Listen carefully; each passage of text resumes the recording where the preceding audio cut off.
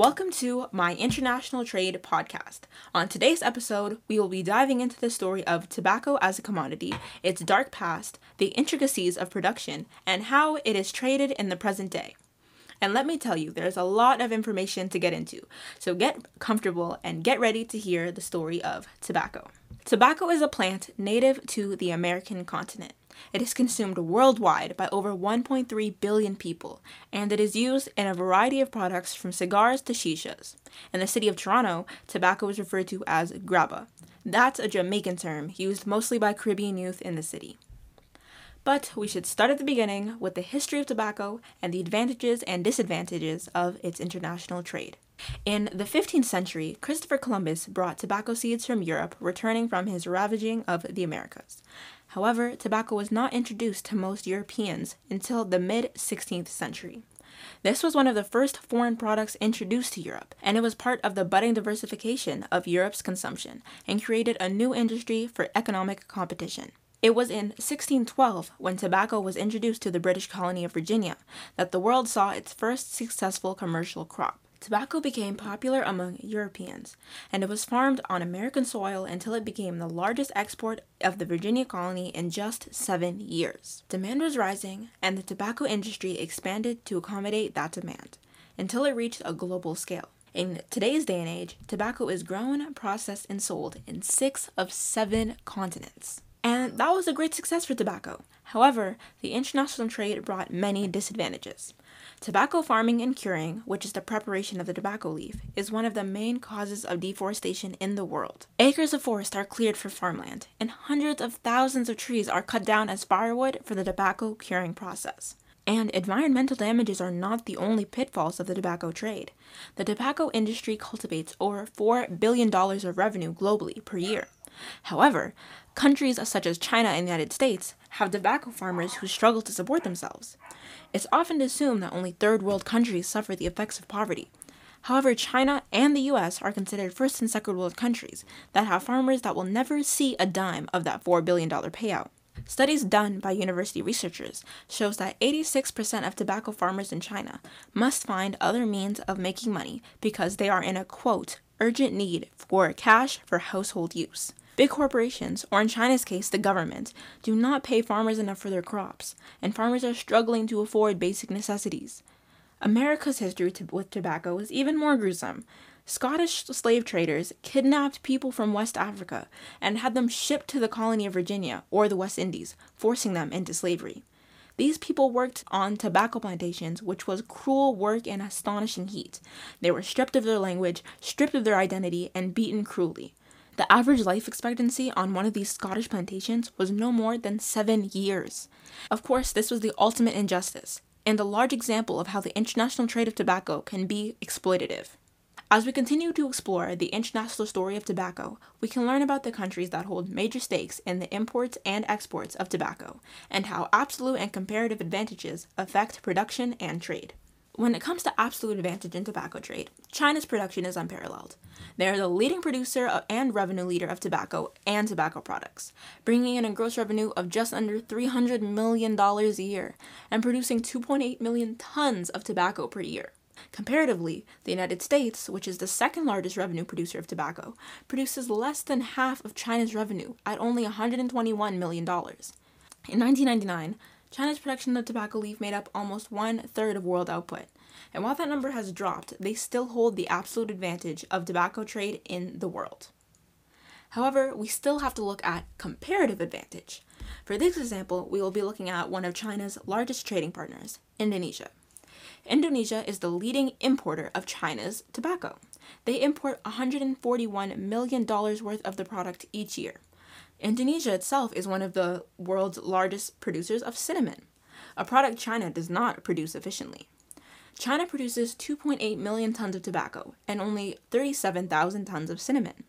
Indonesia produces 196 tons of cinnamon and only 87,000 tons of tobacco.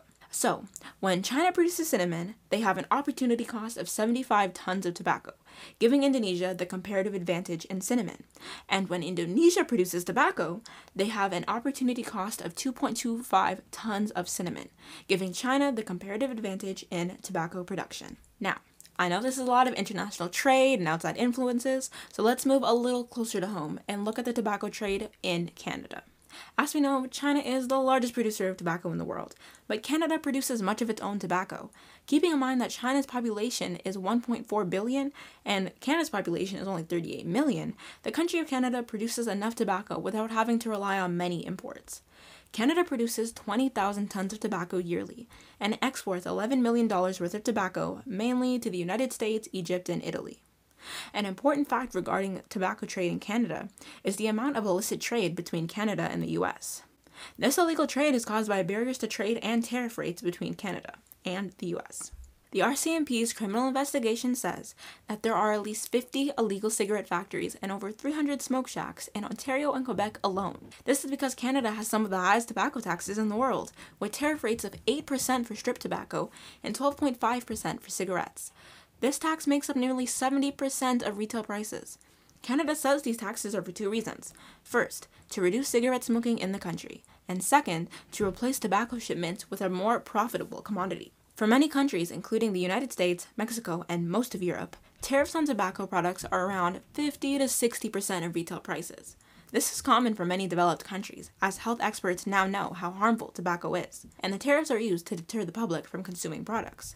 However, in many countries in the East, namely China, that holds not only the top position for producer, but also a top position for consumer, has a tariff rate of only 40%, making tobacco products among the most affordable and accessible in the world. China and surrounding countries are generally the only nations with extremely little to no barriers to trade. For many other countries, these tariffs are the most relevant example of barriers to trade affecting tobacco, like when the Trump administration implemented import taxes on Chinese tobacco products. Due to the political tensions Trump had with China, he imposed this new tariff on Chinese imports, and it greatly damaged the tobacco industry in America. The Washington Post says that there are over 2,000 growers suffering the effects of these tariffs.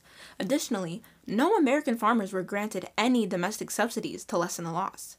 North Carolina alone lost $250 million since 2018 when the tariffs were introduced, and even now with new trade agreements, Chinese imports to the U.S. have decreased tremendously. A non-tariff barrier to trade, which is unique to the tobacco industry, are health concerns with the consumption of tobacco. Many countries acknowledge the dangers of consuming tobacco and have implemented tobacco control measures to limit the amount of tobacco that can be produced, imported, or exported from their country. In fact, it is actually because of these control measures that trade agreements are being made between certain countries to undermine public health and prioritize corporations' earnings. In 2003, the United States saw rising conflicts with many countries following discussions within the World Trade Organization. As a result, the U.S. looked to negotiate and make new trade agreements with these countries, which included agreements about tobacco. That same year, the United States enacted free trade agreements with Singapore and 34 other countries in the Western Hemisphere, including Cuba, that actively eliminated tobacco tariffs. And there were many tobacco companies that pushed for these agreements, especially the three largest tobacco companies. These three companies are Philip Morris International, Altria, and British American Tobacco. Philip Morris is a company that follows the business structure of import-export business and wholly owned subsidiaries. They manufacture tobacco products in developing countries, export them, and sell them through their wholly owned subsidiaries, such as Marlboro, Virginia Slims, and Merit, just to name a few. Altria and British American Tobacco follow the same structure. However, Altria has been expanding into joint ventures and licensing, with their logo beginning to appear on smartphones and their recent investment in recreational cannabis. But let's stay focused on the topic at hand. While I'm sure Altria has put out some great smartphones, we're talking about tobacco here. So let's get into the economy of tobacco. First, we should start off by introducing the International Monetary Fund, or IMF, and the World Trade Organization, or WTO. These are two main organizations that control tobacco production and trade. Essentially, both organizations work to lower tariffs and lift restrictions on tobacco.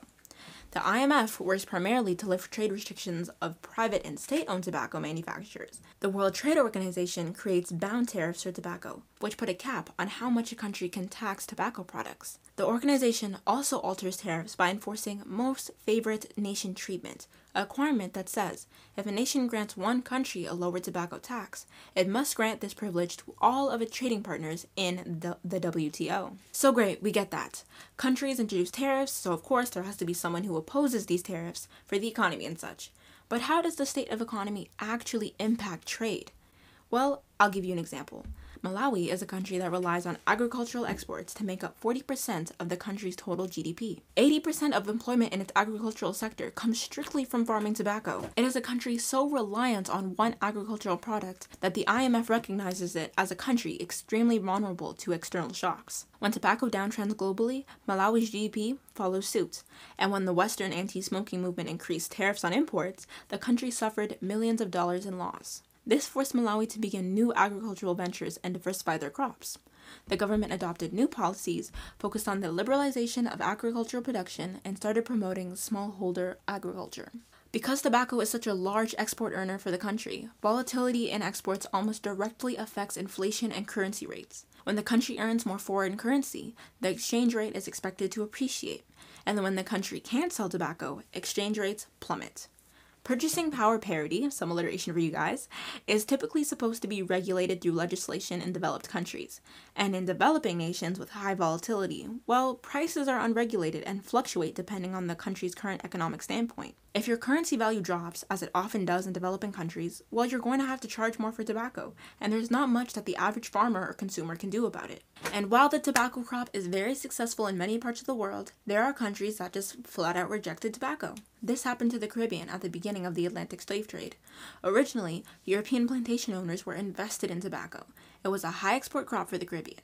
However, it was not a very feasible crop. Tobacco is very damaging to the land around it. The plant sucks the nutrients from the ground. For this reason, tobacco plantations began to deplete in the Caribbean, and European traders looked elsewhere for new sources of tobacco supply. Plantations in the Caribbean refocused on using slaves to farm sugar, and this became their new source of revenue. As for modern times, in Caribbean culture, smoking is generally seen as an activity for the lower class, and it is not romanticized like it is in American culture. So, while many of us may never smoke tobacco in our lifetime, it is likely it has touched some part of your generational history. Tobacco is a plant that holds deep value and has many stories to share. So, I hope you enjoyed this episode about the history, trade, and economics of tobacco. Tune in next week for more exciting episodes, and be sure to subscribe to the podcast so you never miss a show. Thank you for listening.